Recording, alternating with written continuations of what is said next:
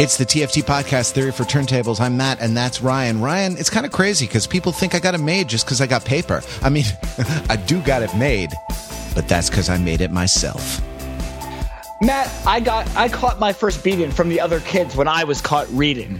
If you don't recognize those lyrics, you don't beat yourself up like the other kids beat Ryan up when they caught him reading, because we are not quoting lyrics from the hit Broadway musical Hamilton. We're quoting original lyrics from the Hamilton mixtape, a tribute, homage, brand extension. I'm not totally sure. Cynical cash grab. Cynical cash grab. I'm not totally sure what to call this. What to call this album, but Why don't you just call it the number one album in America, because that's what it is right now.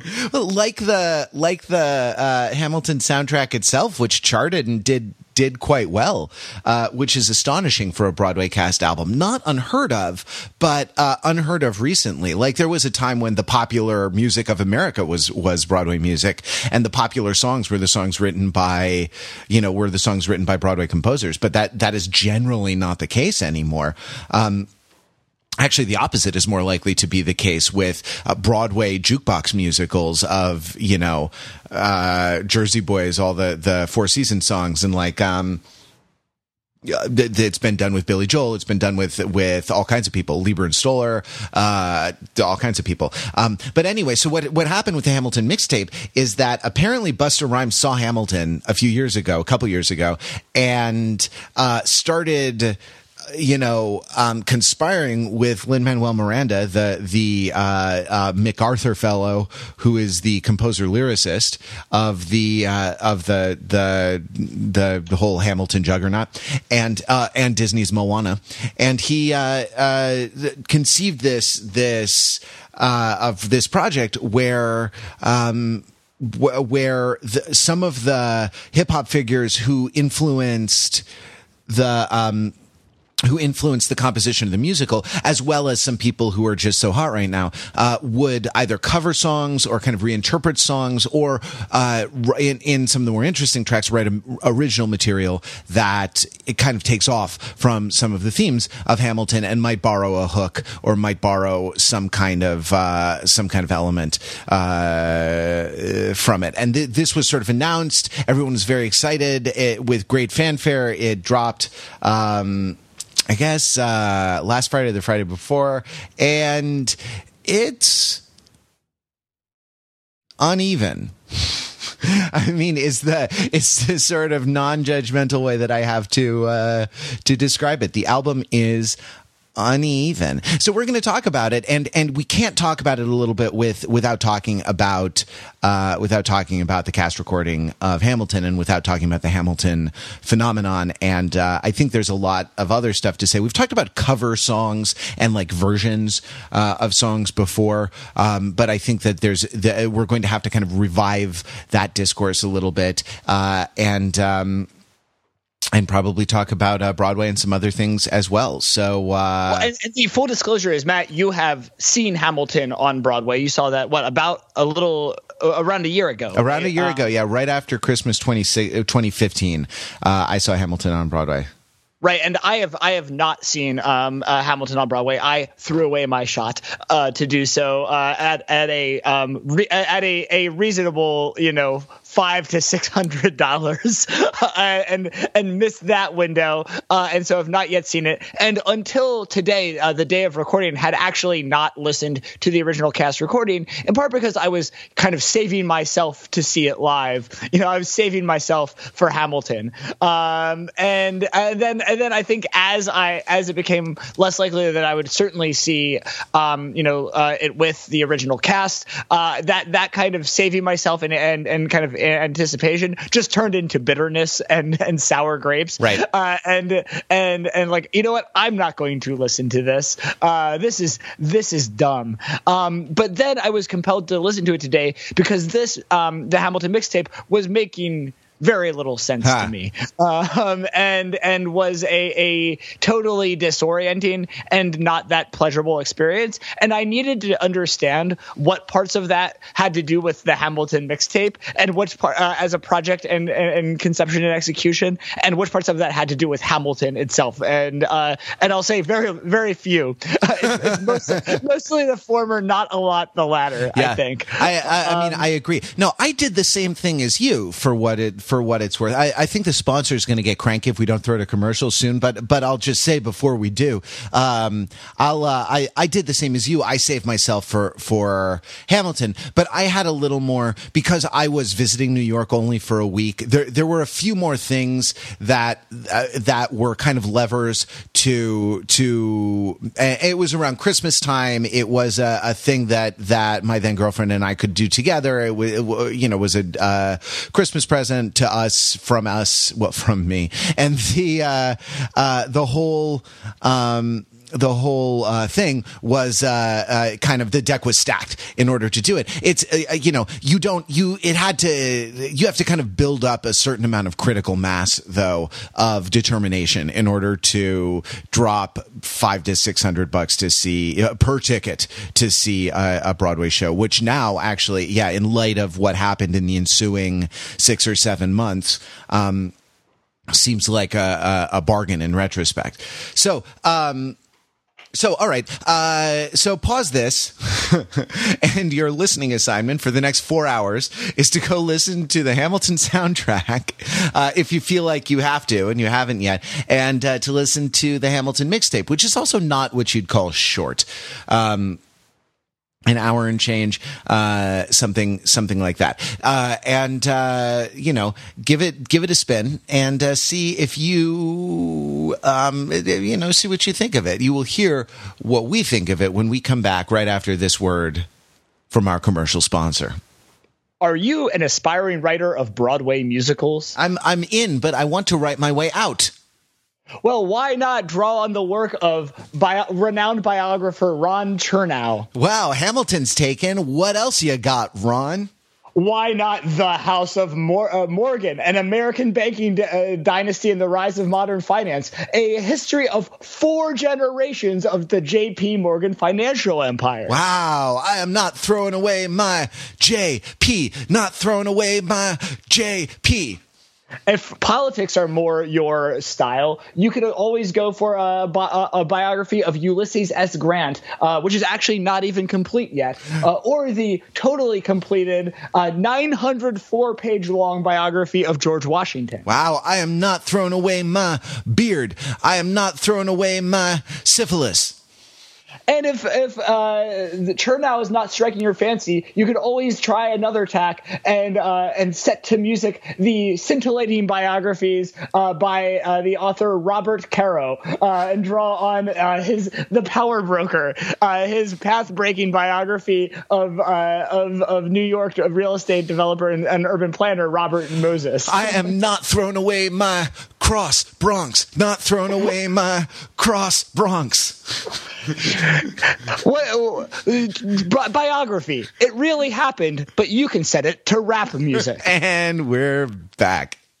Hey, Matt, I have a question for you. Oh, you might have told me that you would.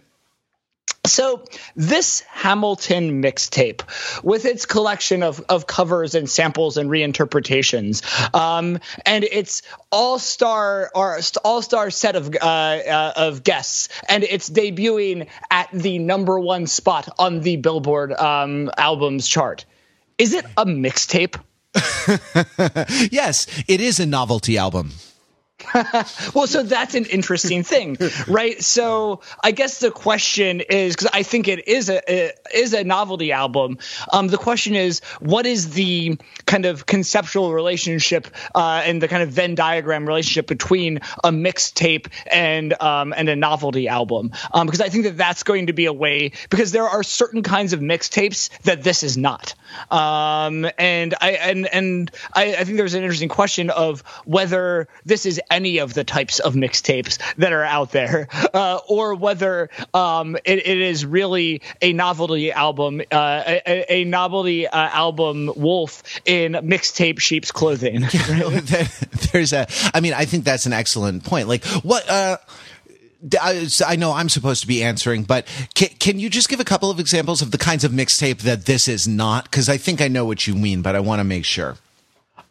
Sure. So some of the kinds of mixtapes that I think it is not exactly are the type of is mixtape as kind of self-released, self-produced hip hop kind of proto album, non-album album, and so with somewhat depressed not depressed, but more modest commercial expectations as well. Right, and often, often kind of conventionally released for free on the internet. On the internet. I think that this has become this line is blurred in recent years. With this year, one of the kind of top albums of the year, Chance the Rapper's Coloring Book, technically being a mixtape, right? In that but it was a mixtape that was made commercially available, and is available on all the streaming services and can be purchased.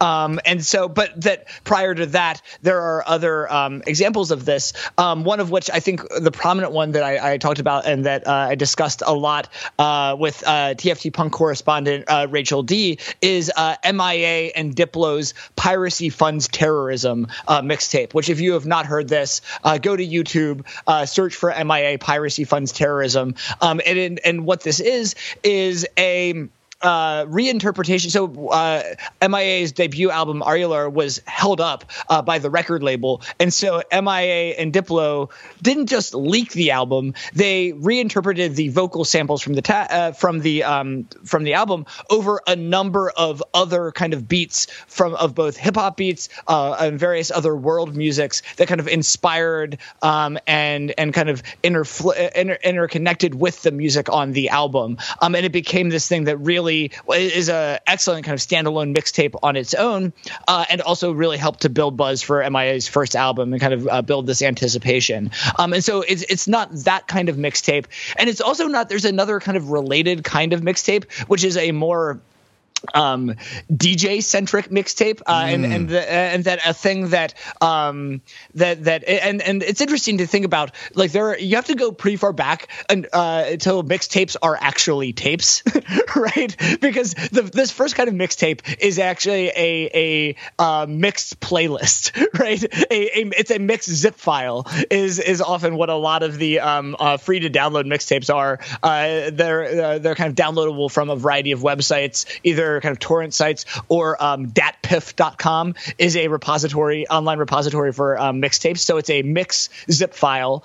Prior to that, a lot of the DJ mixtapes and that were prevalent kind of a little earlier and are still around and on online in online form, are a single DJ or a kind of producer or impresario puts together a collection, either makes the beats or kind of collects the beats and the rapping, and then presides over those functions, and kind of often has a drop or a vocal signature over top of that that signals that the unity, right? So that and there are that some of the kind of famous kind of drops are and this connects to kind of hip hop radio. So Funkmaster Flex has produced these. I believe one of the famous drops was, Funkmaster Flex says, "This is some shit you gotta hear," and then there's a bomb noise. And I think the closest kind of current successor to that is DJ Khaled's work, and DJ Khaled's album from earlier in the year, Major Key, is very much a successor to that kind of mixtape. And I think that the Hamilton mixtape is a little closer to that, right? It even has a few times throughout the album, in the first track, the intro track, and a few times throughout, at least early on. I think it drops off. There is this low in the mix, this sample that says the Hamilton mixtape. Yeah. Right. Which is almost that's almost from like radio practice. Yeah, exactly. It's like from radio practice or from live club DJ practice, where you sort of are, there's a kind of self-promotion that you have to do. I mean, I think they call them them IDs on the radio, where you have to like tell people what station they're listening to kind of brand the experience. And that's I have a story. So that we actually just heard this in practice in a live setting just this past Friday. I was actually out dancing in a dance club in Boston with actually two TFT personalities, punk correspondent Rachel D and frequent guest DJ Bean. And the guest DJ of the night was a DJ named DJ Oshkosh. And DJ Oshkosh's drop or ID is, and I'm not joking, "Oh my gosh, it's Oshkosh Bagosh." And it was about every other song or every third song was this very long DJ. In case you forgot who was soundtracking these proceedings, oh my gosh, it was Oshkosh Bagosh. Well, but it got us very pumped up, I would say. Well, right. I mean, I guess it does that. It's more for the casual people who are dipping in and out than for the people who are there. Okay, so this is good. I mean, actually, this is a really valuable typology of mixtapes. I feel like we should take about the last 5 to 7 minutes and sell it on the website, because there's a lot of knowledge in that, and that's the kind of value that we offer to the podcast listener here at Theory for Turntables. I have one more. Oh, okay. Because I have one more before we go. But you finish yours. Well, I don't necessarily want to take yours because and so you go and then I'll go if yours is mine. So the kind of mixtape that I think is relevant here is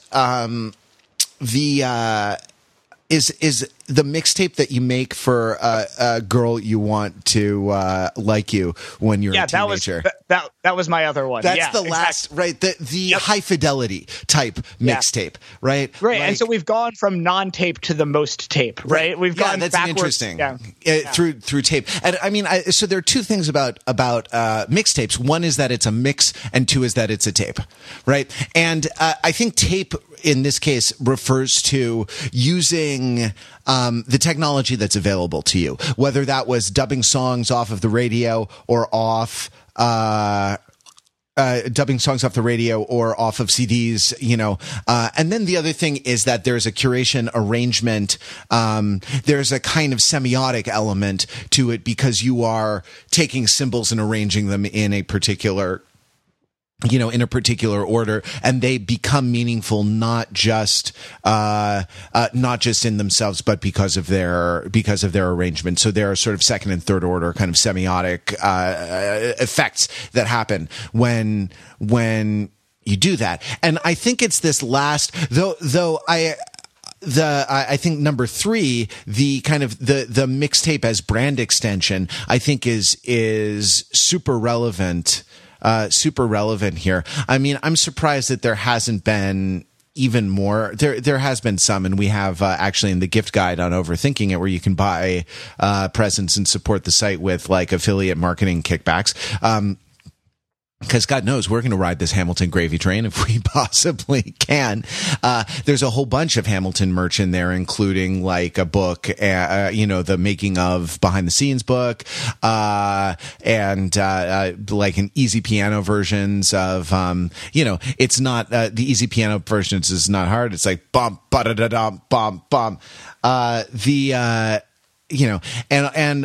And all of this stuff, like, I'm surprised there hasn't been even more merchandise. And I think that like kind of keeping that alive as the national tours continue and as the Broadway production continues to sell out every night, right? This is something that you're going to be seeing more and more and more. Yeah, it's their chance to go full Spaceballs, right? Yeah, exactly. Merchandising. Yeah, exactly. Hamilton the flamethrower. But so I think it's close to that. But I think that the one, right? I think that the one that is most operative here is number 4, the mixtape for a girl you like, or for a mixtape for a potential romantic interest, I should say. You've made mixtapes for friends too, but it's a mixtape of that's saying something about yourself to someone that you want to like you. Yeah, right? It does that, or it signals group membership if you do it among your friends. Like, these are the songs that we like. This is what we're into, and that's super important. I don't know. That's super important in terms of identity formation, or at least it was to me when I was a kid who was into music. So what? I think the question is, is this a mixtape? Qualified, yes. It is a certain kind of mixtape. I think it doesn't necessarily have the unity of vision of some of the earlier ones. It has more a unity of crush, right? So who's the crush? Yeah, who's the hot girl, right? And I think it's Hamilton, an American musical, right? I think that I think that and it's almost like a mixtape bake-off a little bit, right? Imagine this, right? Imagine that the girl, and I just from my own experience, I'm using these genders. I don't mean to, they are not the normative genders for things like this. They are just personal to me. Imagine the girl, that everyone liked, asked a bunch of guys to all contribute to the same mixtape. And everyone gets one song, and you can't choose the same song as anyone else, and to do it, I think that everyone wants to get in the pants of Hamilton, an American musical, right? And that is an incredible thing to have happen for a piece of musical theater, right? Like a piece of musical theater, which is also sort of a biographical play, which is also a historical drama, right? And which is also a kind of experimental thing, like doing the founding fathers with hip hop and 90s R&B, the way that Hamilton is, and that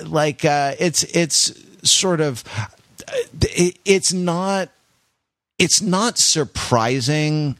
It's not surprising that the mixtape is uneven, or frankly isn't that great considered. I mean, uneven. There are good moments, and then there's a lot of blech. Considered as a whole, considered as a single artifact, it's not good, because the high points don't redeem the kind of the general lackluster quality of the whole thing. And I think that that's not surprising, because and here's the crucial thing: there's no point of view on There's no point of view on the source material, like when I actually remember one time you were visiting Los Angeles, and I played you in the car Tori Amos covering Bon Jovi's "Livin' on a Prayer." Yeah. Right. Yeah. And it was like a bootleg live recording, and she had or maybe like a quote unquote bootleg that she released herself, something like that, but she had this whole pre-song patter to how, like, when she was in her early hair metal band, like Bon Jovi was important, and like hair metal was important, and like LA at a certain, but she had a point of view on the source material, and then had a very strong misreading of the song musically, and you remarked at the time that this is a good cover. This is a strong cover, because it takes the essence of the song, the kind of the real essence of the song, reinterprets it in a way that is consequential, and then kind of matches it with a performance style that is really native to the particular performer. That doesn't happen here, right? Yeah. Yeah. So the other thing that I'm thinking of as you're discussing this is that the other thing that this is kind of like a karaoke party. Yeah. Right. And because karaoke parties have a similar similar social function to this hypothetical like thought experiment of the kind of the mixtape Bake Off. And I also, though, I think that the karaoke element is important because and this is going to sound ridiculous, but like one of my least favorite things at karaoke is where someone goes up and all they do is sing the song well. Because and it's exactly what you articulated, is that that for what I find interesting about karaoke, why I do it myself, and what I kind of view as good karaoke, and I think that this is very much something that evolved as a matter of practice amongst the kind of overthinkers and our extended friend group, is that there is this kind of performative and kind of strong interpretive lens in karaoke, and that may mean until you well, but singing well is singing a song well is neither necessary nor sufficient for good karaoke. No, until you have seen Pete Fenzel tear into Enter Sandman, right? Like you haven't lived. You don't understand what that song is truly about. Or for one that I remember is, and it's actually pertinent to this discussion because it's because of genre. I have a very strong memory of you singing, I believe in Boston, singing "Defying Gravity" from Wicked, and that is strong karaoke.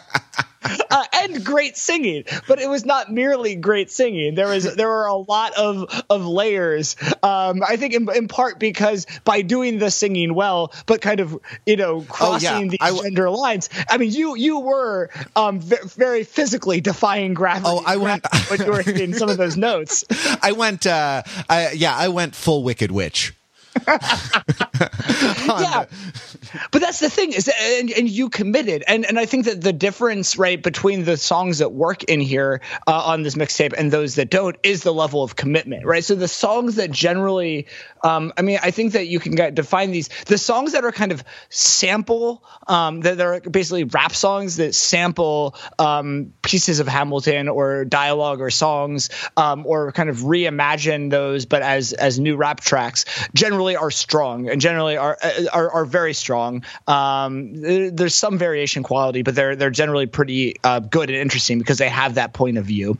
The handful of demos that are there, that is just Lin-Manuel with a minimal backing track, are very good.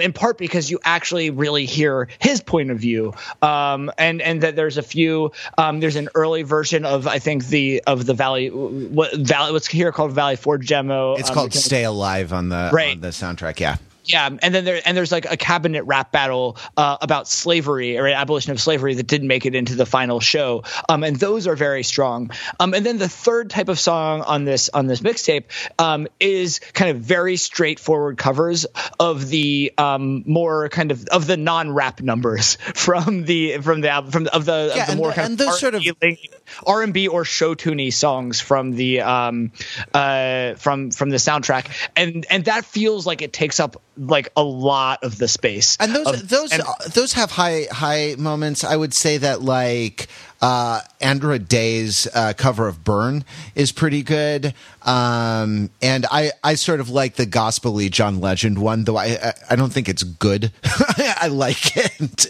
I sort of enjoyed listening to the chorus and stuff. But yeah. And I like the two Dear Theodosias also. The Regina Spektor featuring Ben Folds, and then the Chance the Rapper. Yeah. I like Chance the Rapper singing. It's, it's really it's very cool.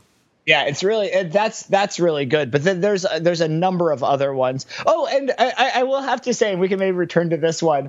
But the other one that I actually really do like, and I guess it actually weirdly falls into more of the first category, even though it might appear to be the second one, is the one with it's the one with Ashanti and Ja Rule. Which one is that? It's Helpless. It's the wedding song. It's the song sung from Eliza Schuyler's perspective, right. Which you don't. And okay, so here's the thing, right? Like, you don't know that any of that backstory when you look at this. So it's almost like you have like required listening in order for this album to make any sense, because though there are lyrics that are changed to kind of make them more generally applicable, to kind of make them more mass market or kind of general audience things rather than in the specificity of the storyline of the show.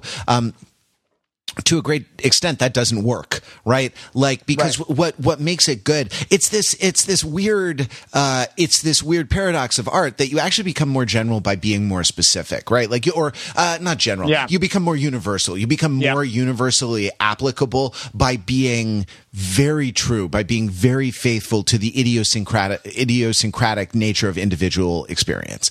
And that when you kind of take the show and sand off some of the corners that might require explanation, you're not adding something to it. You're robbing it of something.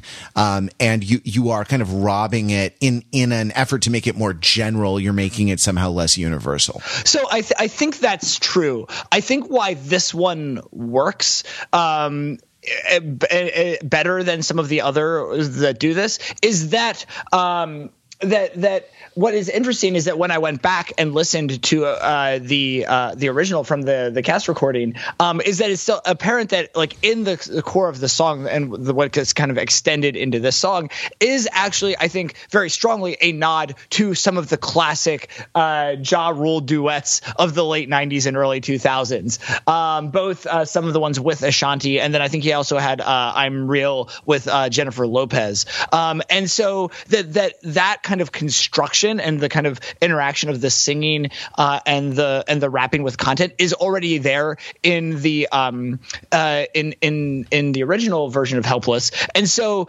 that this pairing, right, actually interestingly, this pairing and the content that is there tells me something about the show, right? And I'm able to learn something about something that Hamilton does, not necessarily at the level of plot, but at the level of some of what it is doing by that pairing, and it kind of illuminates Hamilton in an interesting way. And also, I mean, again, I guess mission accomplished. I gave Hamilton the album another album equivalent unit today, right? And got moved a little into possibly going to see the show at some point. But I think that this is interesting because what's especially hard, I think, beyond even some of the kind of taking away details or having some details but having them be out of context, the biggest kind of and most disorienting thing about the mixtape I found from having not listened to the album or seen the show is the sequencing. Is that because the sequencing because I didn't know the shows, like I basically, I know enough about the story of Alexander Hamilton to kind of know what the arc would be, and I know about stories and how they work, but like I don't know the titles of the songs, so there's not enough context clues to know what song this was, right, in the musical, and again, one can guess, but like getting the whole deluge of them entirely in kind of a shuffled order, right? It's like putting a soundtrack in your iPod shuffle. Yeah. I think that the loss of sequencing was more disorienting and kind of taking away meaning than even the kind of just removal from context. And so even having something that was more sequenced, but even then departed further from the original source material would have made more sense. Yeah. Right? The other thing is that the kind of the central relationship of the play, which is kind of, or the central kind of dichotomy of the play, which is Hamilton versus Aaron Burr, right, is lost a lot because this is mostly the romantic stuff and the up from the streets stuff, and that's and so the competition or the kind of locking horns a little bit, other than Wait For It, doesn't really make a ton of sense. I mean, speaking of Wait For It, like Usher is a good choice to sing that, but a little bit, in musical theater in general, there's room for interpretation, but the interpretation is more at the level of meaning than it is at the level of like notes. You know, like you can't change the melody. You can't mess around with it because these things are sort of settled, and the songs are right. The songs are one element in a kind of larger structure of storytelling that includes dramatic, visual, and dance, all kinds of kind of artistic media in collage together. And so you can't really, though there is some leeway, you can't really color too far outside of the lines because adding too much weight in one direction will throw out of balance some. I mean, in a good musical, we'll throw out of balance some other element that is counterpoised with it, whether it's like a reprise of the melody or, some kind of opposing or commenting element, something like that. So this, like the sort of tribute album, right, structure, the unit is the song. Right. And the unit is like, okay, what am I doing on my track? And I gather Questlove was involved in producing this. I think Questlove produced the soundtrack as well. Though I think there was some kind of oversight of the whole thing a little bit. The idea like, okay, everyone's going to do their own thing in their own style, has it does have that karaoke party, right? It's tough to be the one musical theater song when everyone is picking like hip hop and R&B songs at karaoke. Like, right. I'm willing to take that hit, but it's tough. Right? Like you sort of need a theme if you're going to have a karaoke party. It's got to be a karaoke theme party so that everyone can kind of be on the same page. Well, and the best theme though emerges endogenously, right? Because our karaoke parties, as with basically everything we do, is like a long form improv performance, right? In which at a very serious in which you kind of discern the patterns, right? The good players kind of pay attention to what has been sung, are inspired by what everyone else has done. To think of songs that kind of build that vibe, right? Yeah, and actually, the most important move in the long form karaoke party is the skip button, right? Because when you thought something earlier was appropriate and it's no longer appropriate, hitting it with the skip button is a strong move and really helps the party. I think that's exactly right. And in kind of, I think it's really interesting because like what we're talking about, and I think this is very relevant to understanding how this does and doesn't work, because it's kind of about the emergence of order, and right, like where order comes from, out of chaos. And like spoiler alert, that's kind of at least one sub theme of Hamilton as well, and the founding of the country, right, of creating a constitution, right, and so that that really good, and we're kind of talking about private room karaoke among people who have known themselves and known each other for decades, and that you can kind of have this kind of cohesive theme come together just in this kind of improv way with no one leading, everyone leading, everyone following, and no one leader. Other kinds of more public karaoke doesn't necessarily achieve that level of coherence, and is there's a master of ceremonies. There's a KJ, a karaoke jockey, right? Who is kind of calling people up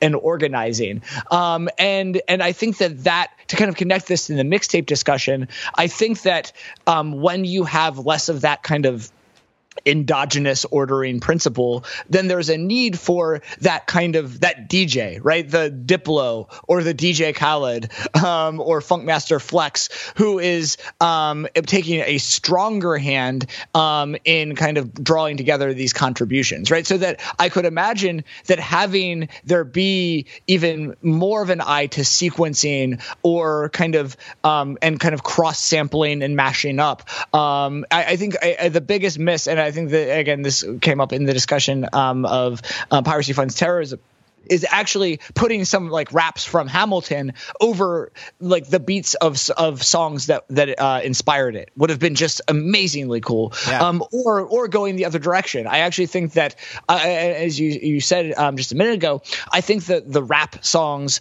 on Hamilton are underutilized, and there are some amazing music and some amazing beats there that would be and some that gets drawn a little bit in on the in some of the rap songs here. But I feel like, you know, Hamilton is a show that has a lot of these, right? That a lot of this, the work of kind of creating the country and of kind of the competition between these founding fathers is expressed through the idiom of the rap battle, and that is generative, and so there's all of these kind of rap workouts in which what is being worked out is the country, right? And that I think that and that there is not that sense on the album. There are very few. I mean, there's a few pieces of either things that have this freestyle like element. Right, there's the open letter piece that has that, but there's nothing that kind of captures the idea of the cipher, of the freestyle cipher, of people sitting around and kind of matching wits and kind of competing, and having something, and that's something that kind of returns again and again in the show. And I could have imagined that as a structural unit, structural feature of kind of taking beats from the show and having like some rotating cast of MCs kind of battle rapping or freestyling or kind of, just doing rap workout over that, would have been another way to kind of create a little more of that order, rather than, because it didn't emerge endogenously. Yeah. And so another, while we're talking about things that the album is or isn't, or that that the show is or isn't, I mean, it's interesting to me. One of the most interesting things to me, I wrote, I wouldn't have published this on Overthinking It because I feel like I would be targeted, because the Hamilton fangirl and fanboy army is vast, and they are vociferous, and I feel like this, you cross them at your peril. But I wrote a sort of a summary of the principled criticisms of Hamilton that emerged in the sort of the year after the show opened, and I think that it's worth criticizing it. It's not like the Jesus play, right? And also like, who else we criticize like very seriously, like Shakespeare, like great works of literature, and so I don't totally understand the defensiveness.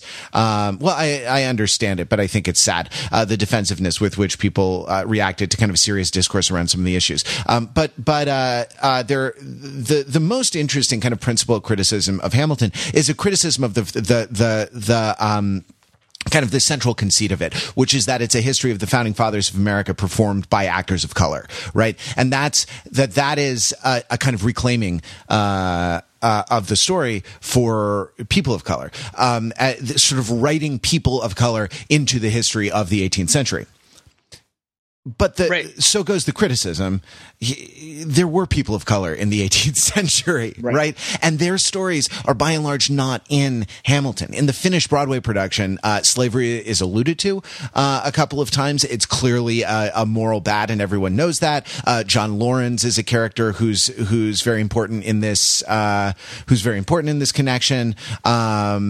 Jefferson is sort of identified as being a plantation owner and criticized for this, but this third rap battle, which was written for the show, was never actually staged in the Broadway production, right? And like it sort of has to be excluded. And so one thing that the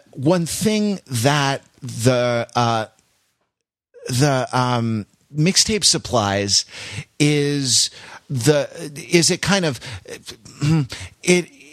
I think that there is a bit of a dodge in how Hamilton uses the social project of hip hop. If you can conceive of a genre as vast as hip hop as having a single social project, but if you think of it as originally a music of kind of subaltern communities, originally as a music of defiance and sort of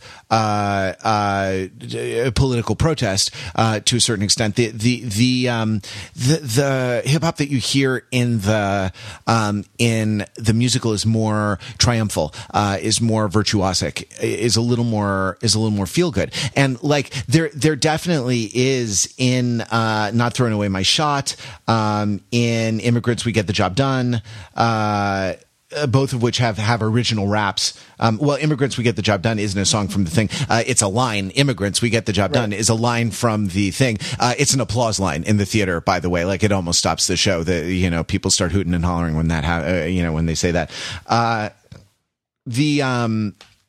Wrote My Way Out, I think, also kind of falls into that. Maybe Wrote My Way Out is a line from the show that gets kind of used as a hook, and then lyrics written around it. And Not Throwing Away My Shot takes the chorus from Not Throwing Away My Shot and puts Black Thought's verse, and Busta Rhymes has a verse on that also, right? And so a lot of these, right, like a lot of these verses are long. I'm not going to be able to pull. I'm not going to be able to kind of pull a proof text out from the middle of one. But a lot of these kind of deal with the thematic material of Hamilton, which is an immigrant.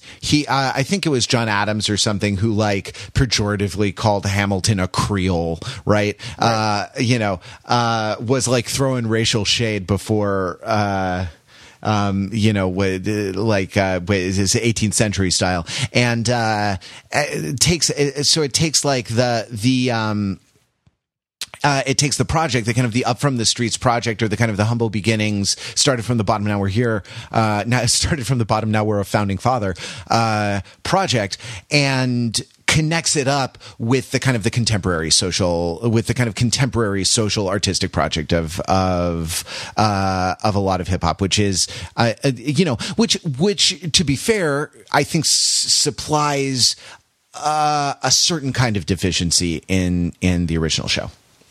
I mean, it is interesting. I think that, one of the lyrics, I think sample lyrics that underlines this point is from the Wrote My Way Out on the mixtape, and Nas's verse, right? I picked up the pen like Hamilton, street analyst. Now I write words that try to channel him. No political power, just lyrical power. Sitting on a crate on a corner, sipping for hours. And then it goes on. But I think that is, So I feel like that's one kind of illustration of kind of what you are talking about in terms of. Later in that verse, courtroom prejudice, insufficient evidence, jailhouse lawyers, these images still relevant, on and on. 87 Reaganism. These are like, sort of references to things that, references that reference actual concrete social things in the contemporary scene. I think that's exactly. I think that's definitely true. So wait, I'm still trying to pin down your position. So does that work on the mixtape, or does that not, or does that? Well, I think I'm not sure. I'm not sure that it works. Well, yeah. I mean, I think that this aspect of it does work. It's sort of, it connects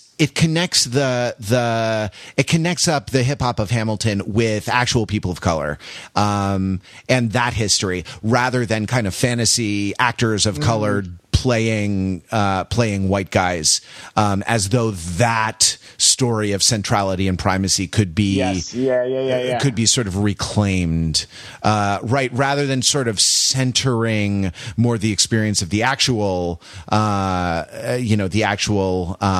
Africans, Afro-Caribbeans, indigenous, other non-European people who were actually there, at the time, right? It's not like America was all white guys, and so we have to write actors of color into the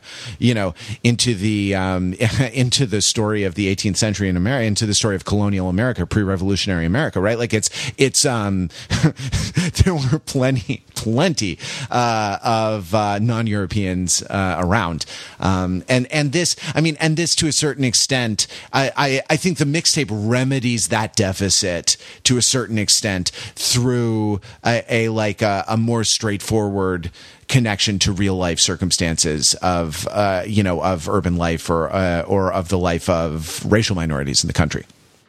Yeah, no, I think that's exactly right. So, right, because it does this interesting thing, right? And this is sort of what you are saying, in that it connects.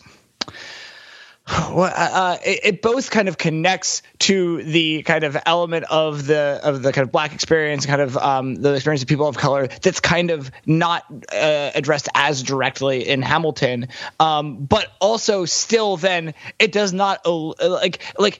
Interestingly, Hamilton and kind of the discourse around Hamilton and the things that are covered in the show are now part of the vocabulary of norms, of the library of norms that are used to kind of make sense of that experience, right? And so it's this interesting thing where by mapping kind of, because I think that what happens in Hamilton is this interesting thing where the kind of current divides and kind of power differentials that correlate with the kind of various intersectional power differentials of class, race, gender, ethnicity. Those are kind of the main ones that are hit in the show, are kind of transposed onto the kind of distance that is kind of estimated as proximate is kind of the colonists and the crown, right? Yeah. And so that I think that part of this, I mean, in interpreting the illusion, is that the gap between kind of slaves and the crown is that it doesn't provide like a kind of an emancipative, weirdly kind of, I don't know, and not to kind of get stuck in this, but it's that there is something by engaging in this kind of transposal that kind of requires a certain kind of elision. It creates a possibility that then by returning to the reality, there's a new lens with which to understand struggle and resistance and kind of creativity, right? And if that makes sense, it right? does. Yeah, it does. And it actually makes me very curious to ask you something, which is, in our kind of waning minutes here, like what did you think of the Hamilton soundtrack when you listened through to it? I mean, what were the circumstances? Did you have 2.5 hours so you listened through?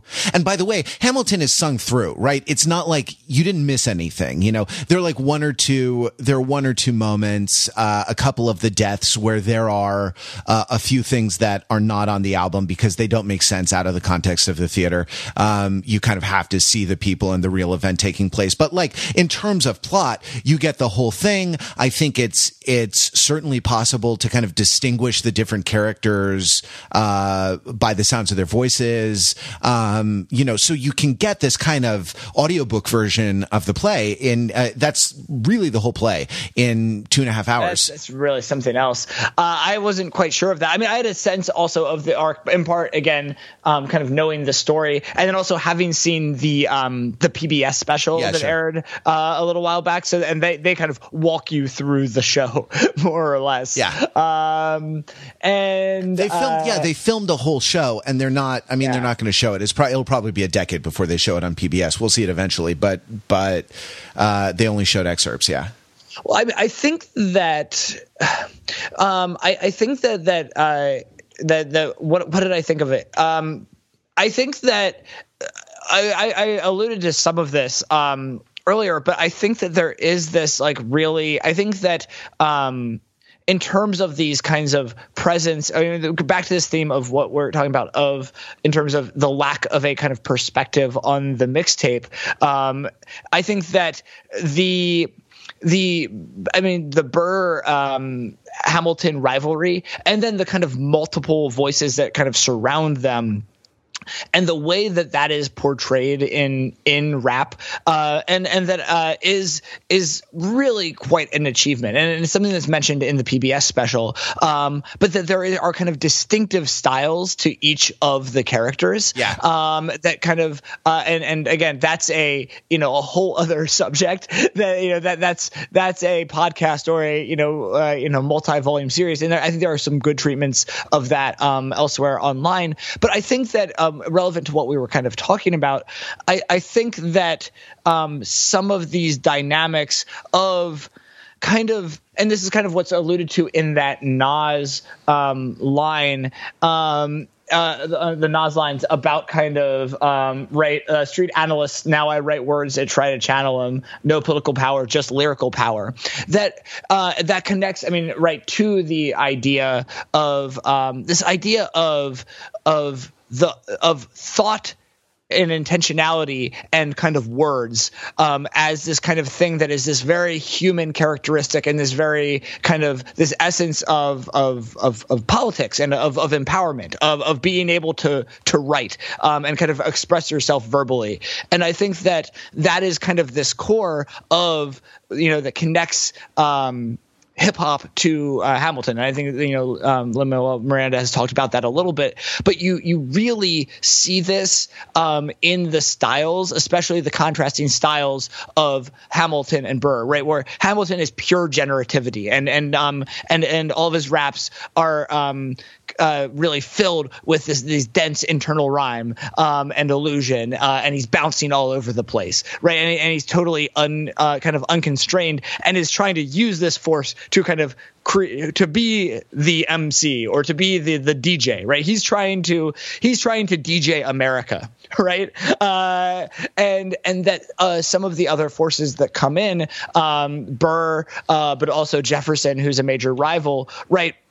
Through both their own kind of political interests and then also their kind of personalities and styles, right? That there is this much more of trying to create space for a different kind of political order, right? That in the Jeffersonians was focused around states' rights, a weaker federal government. That there is that those styles, and especially like when Jefferson comes back and he's like a jazz singer because he's missed the revolution and he's been in France, right? And he sings the "What Did I Miss" song. But even as he kind of gets into rapping, that kind of still sticks with the style. And there's like a case for more of the private room karaoke party, or a version of America. And so that it's this really fascinating thing where these styles are used to reflect these ideas and these kind of struggles, both kind of within and the kind of power struggle with the Royals, which and the kind of, there's not a lot of the King, but the Jonathan Groff songs are just perfect, right? The stark contrast of and squareness of those songs is like then that kind of creates the sense of the us's and the thems. And so, again, those kinds of perspectives, even though it's not exactly a one single DJ DJing that, kind of creates that through line. And that I think that piece, right, what I've now talked about excitedly for 5 minutes, is nowhere to be found on the mixtape. And it is without a doubt I guess I'm a political, fair warning, I'm a political scientist. So, rapping about the Federalist Papers, I'm a political scientist who likes rap. So rapping about the Federalist Papers, I guess I do like it after all. Spoiler alert, I like this thing that is more or less designed for my tastes, interests, and expertise. Yeah. Exactly. The unique confluence, right? Of your particular thing. Well, I feel like we should put it out of its misery after that, because I think that is a good and cogent appreciation. Let's just end on a positive note rather than trying to find something else to say about the mixtape. You don't want to talk about Jimmy Fallon's cover of "You'll Be Back"? Oh my God, this is a thing. Like I'll close with this. Take a lesson from poor Jimmy Fallon and his egregious misstep on this. Like when you make a film, when you make a record, when you do something that's meant to be consumed repeatedly, that's meant to live in perpetuity, right? Like, what's funny to you now, the bullshit joke you want to make won't be funny after the 100th time. And you know what's better than making a bullshit joke? Being good. So do that. Go be good instead of making a bullshit joke. All right. Some ways you can be good is to follow us on Twitter at TFT Podcast. We're on Facebook at Theory for Turntables, and there are comments on the show notes for this. If there any of the Hamilton fan army is out there and wants to roast me, at least have the decency to do it in the comments and generate some page views. Meet him at Yorktown. Right. Yeah. Or in Jersey. Right. Everything's legal in Jersey. And we'll be back with I mean, we usually don't call her a shot, but there's only 1 week left. Don't throw it away. Don't throw away the shot, Matt.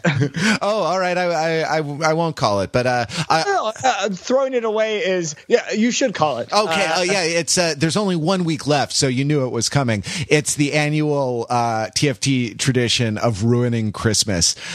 Watch our social media, and we will publish some playlists of the Christmas songs that you should be listening to, the several Christmas albums that we will cover on our next episode in order to ruin Christmas for all of us. So until then, till the next episode of the TFT Podcast, please keep it real.